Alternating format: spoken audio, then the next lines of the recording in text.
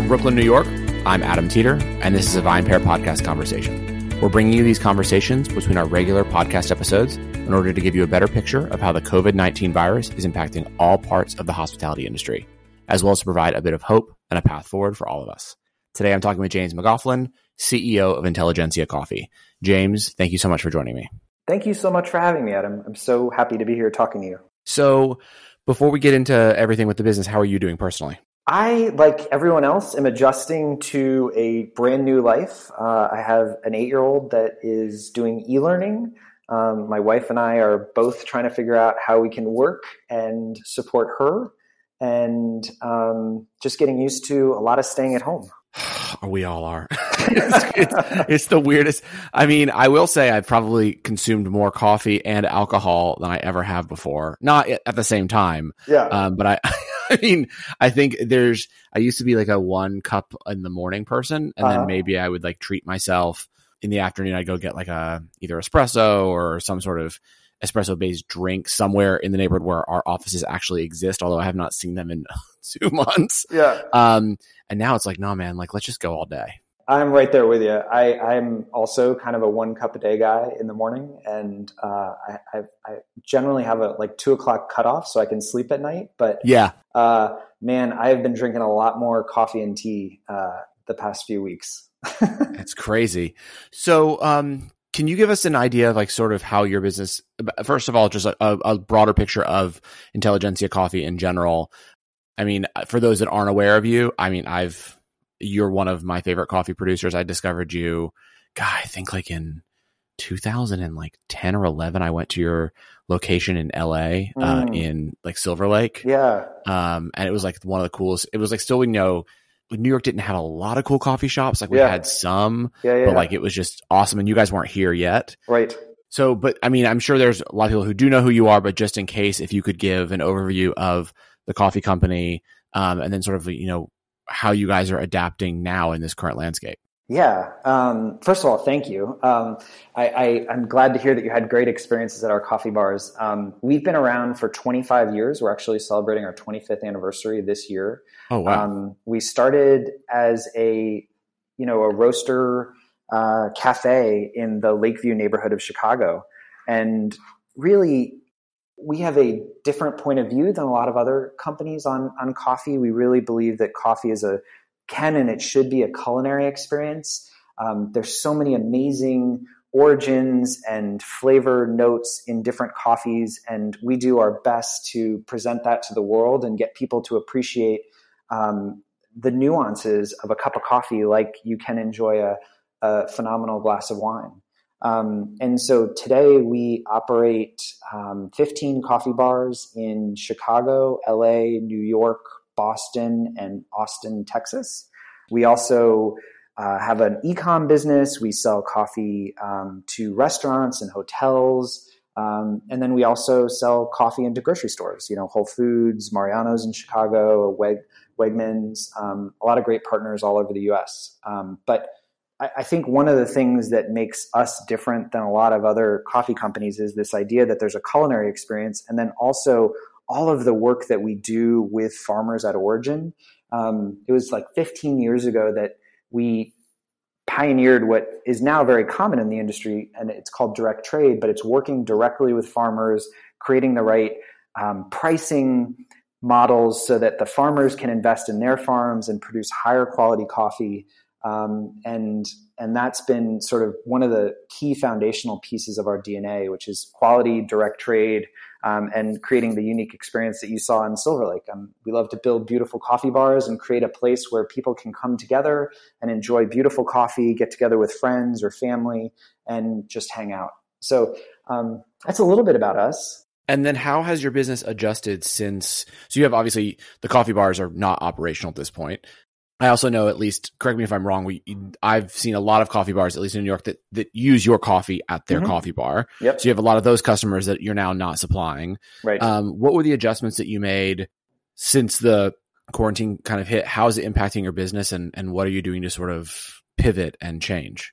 Yeah. I mean, like so many people in the hospitality business, this has been just so challenging. We closed all of our coffee bars on March 17th. And, all of our customers that serve coffee, the cafes in New York, the hotels in Chicago, the restaurants all over the United States, like they're closed as well. And so a huge chunk of our business is basically at a standstill. But what's been really interesting, Adam, is that we've seen this massive shift away from going out for coffee and into home consumption. So our e-commerce business is been the busiest it's ever seen. I mean, we're doing more orders every day than we did on Cyber Monday the past few years. That's crazy. Which is insane. And then the other part of our business that has really, really been just flying also is just the grocery stores. I mean, all of us know how challenging it is to get stuff delivered to your house and go in and the shelves are empty. And people are just enjoying coffee at home, which has been great. And we've really been kind of pivoting, focusing on at-home consumption and what are the ways that we can create, make people excited and have some fun. I mean, there's so much doom and gloom in the world these days. And if we can provide a bright spot to both of us who are drinking a lot more coffee than usual, and then also create some fun educational opportunities. One of the things that we're doing, Adam, is something called IntelliSelly. And there's a phone number that any customer can call during the day. And one of our educators, which is kind of like a super barista, will answer the phone and you can talk to them about the coffee that you bought, how to dial it in, different brew methods. And this idea of just let's have fun with coffee. Let's enjoy it. Like we think it's phenomenal and it's amazing, but what can we do to create some fun for people? That's awesome. I love that idea. Yeah. That's really cool. Yeah. So in terms of, you're obviously interacting with the consumers in home, and that's amazing to hear that the sales are doing well on that front. What have you done in terms of adjusting for that change in demand from the restaurants and the coffee bars? Are you working with those former customers? Are there things that you're trying to do to support them, to help them get ready for when they reopen? And sort of what are you hearing from them about what they're thinking right now? Yes. Answer to all those questions is yes.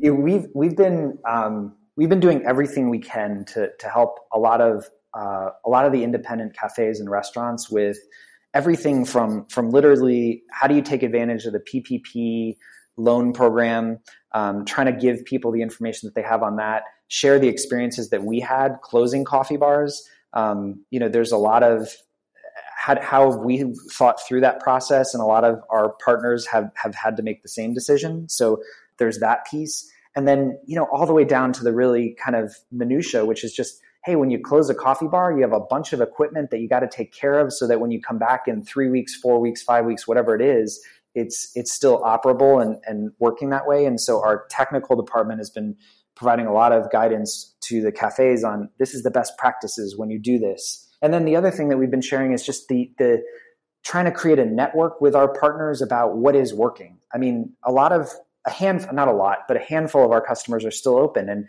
guess what's selling a lot of 12-ounce bags of coffee? And that makes perfect sense because they want to take it home. And so how do we create programs for our customers or encourage them to take that because we're seeing it's working with other people. So those are some of the examples of the stuff that we're doing. We're constantly talking to them, figuring out when they want to reopen, how we can help them and support them. I would say that it's really a mixed bag, Adam, in terms of when customers want to open, and it's really city by city. So, based on the stay-at-home orders, some people want to open sooner, some later.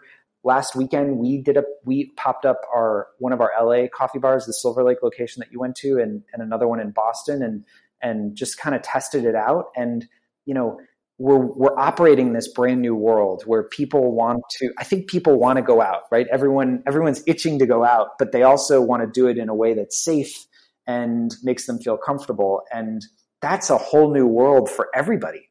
And so it was a really good learning experience for us to say what works, what didn't work, how do we make sure that our employees are feeling safe, our customers are feeling safe.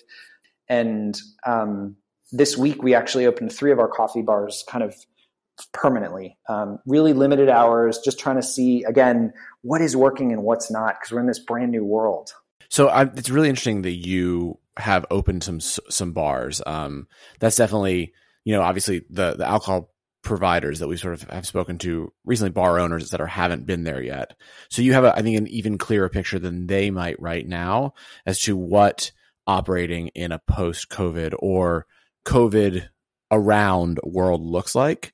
What does it look like in your terms with Intelligentsia? What's it going to feel like when you go into the coffee shop for the first time? I'm assuming we're not going to see thousands of people sitting at tables with their laptops for 5 hours a day, like we're normally used to seeing. But like, have you modeled that out and tried to understand what that experience will feel like for the consumer? And then can you sort of articulate that to us? Yeah, I mean, the way we're thinking about it, Adam, is kind of like a 3-phase opening. Okay. The first is literally just to go, right? And so at one of our locations in Chicago that opened today, you walk up to a window, you don't get to go inside. There's a piece of plexiglass that kind of provides that barrier between the person taking your order and the customer. And then you move down to another window and you get your coffee. So that's kind of phase one. I think one of the really interesting things that we've seen, and maybe not that interesting if you really think about it, but we've gone online ordering. And so our point of sale system allows us to place orders online, and it feeds directly into our point of sale system. So in Boston, 70% of the tickets that we had last weekend were all placed online. In Chicago today, we're at about 50%. Oh, interesting. And in LA, it was much, much lower, which I found fascinating to see these kind of variances across the city. But one thing is clear, like people, if there's a way to place an order through your phone or something else, I think customers are going to feel a lot safer doing that. So they're basically at the coffee shop, they place the order on their phone, so they never exchanging a card with the person, the barista, and then they go down and pick it up. Is that how it's working? Yeah, that's exactly how it's Interesting. working. Yeah. That's crazy. I mean, that makes a lot of sense, actually. I hadn't even thought about that, but that's pretty amazing that you guys are able to do that. What, is this a proprietary payment software, or can you share which one you're working with in case other owners who are listening to the podcast could think about it for their own places? We're using Toast. Toast is our point of sale system. I've heard that Square has rolled out a really great one as well. So those are the two that I know that are kind of out there and working really well. And how are you, are there just signs when you walk into the coffee shop that sort of says like, please pay online, here's how you do it? Is it an app, or do they just go to your website? Yeah. So we've pushed all this messaging through social media, right? Okay. And email blasts and everything, like, hey, we want to see you. We'd love to see you. We miss you. If you come, we'd love if you ordered online. And so that's where we pushed it. We have signs out in the windows, so when people walk up, they understand that there is the option to order online. And then at least Toast has an order ahead app. And so if you wanted to download their app, you can place your order through that. So it's either on a website like the intelligentsiacoffee.com or through their app. That's really awesome. That's really cool to know that exists, and that we probably will see much more of that in the next few days, weeks.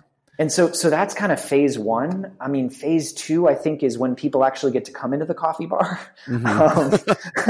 which, I think we're all anxious to have people back in our spaces, because it is one of the things that when we build out a space to kind of elevate people's expectations about coffee, we tend to spend a lot of money on the design and the materials and the choice to really make it feel special and different. And I think we love having customers in our spaces. But to your point earlier, it's not going to be, people sitting at a table for 5 hours, I don't think, at least initially. But, getting people back in our coffee bars in a way that's safe and, again, people feel comfortable. And then I think phase three is really that it returns more to normal. But, my guess right now is that even that kind of quote unquote normal is different, because people are probably going to be sitting 6 feet apart. And, it may not be the case that you're going to meet friends for coffee, or people are wearing masks, or, I think there's stuff in the hospitality space, whether it's a restaurant or a coffee bar or a bar, that is just going to change. And I think people are going to get used to it, because I think we're fairly adaptive species. Yeah, for sure, that makes a lot of sense. So another question for you before we wrap it up, and this is one that's a little more philosophical and a little more policy focused as well. And I'm just curious to get your thoughts. So obviously we know a lot of people are hurting because of what's happened. And, there's been a lot of talk that a lot of these amazing coffee shops won't reopen, and that, there needs to be something done to support them, or we're just going to wind up with, a bunch of kind of bland places to get coffee and not those great, third wave coffee shops we've kind of gotten to know. What should we be doing to support small business, to support the coffee shops? What can we be doing in terms of talking to our elected officials, et cetera, to ensure that when we do start to reopen, more of our favorite places can come back too? Yeah, I think it's a great question. And I think it's absolutely correct, whether it's cafes or restaurants or really any kind of hospitality space. I would give two recommendations. The first is today, everybody who's listening to the podcast can hopefully, when these places reopen, make sure that they're going and supporting them, because, reopening a restaurant, a cafe, anything is really, really hard to get the staffing correct and the experience correct and everything else.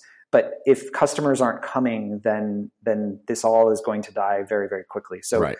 Go and support your local restaurants, cafes, and everything else, and be patient because we're trying to figure this out just like everybody else.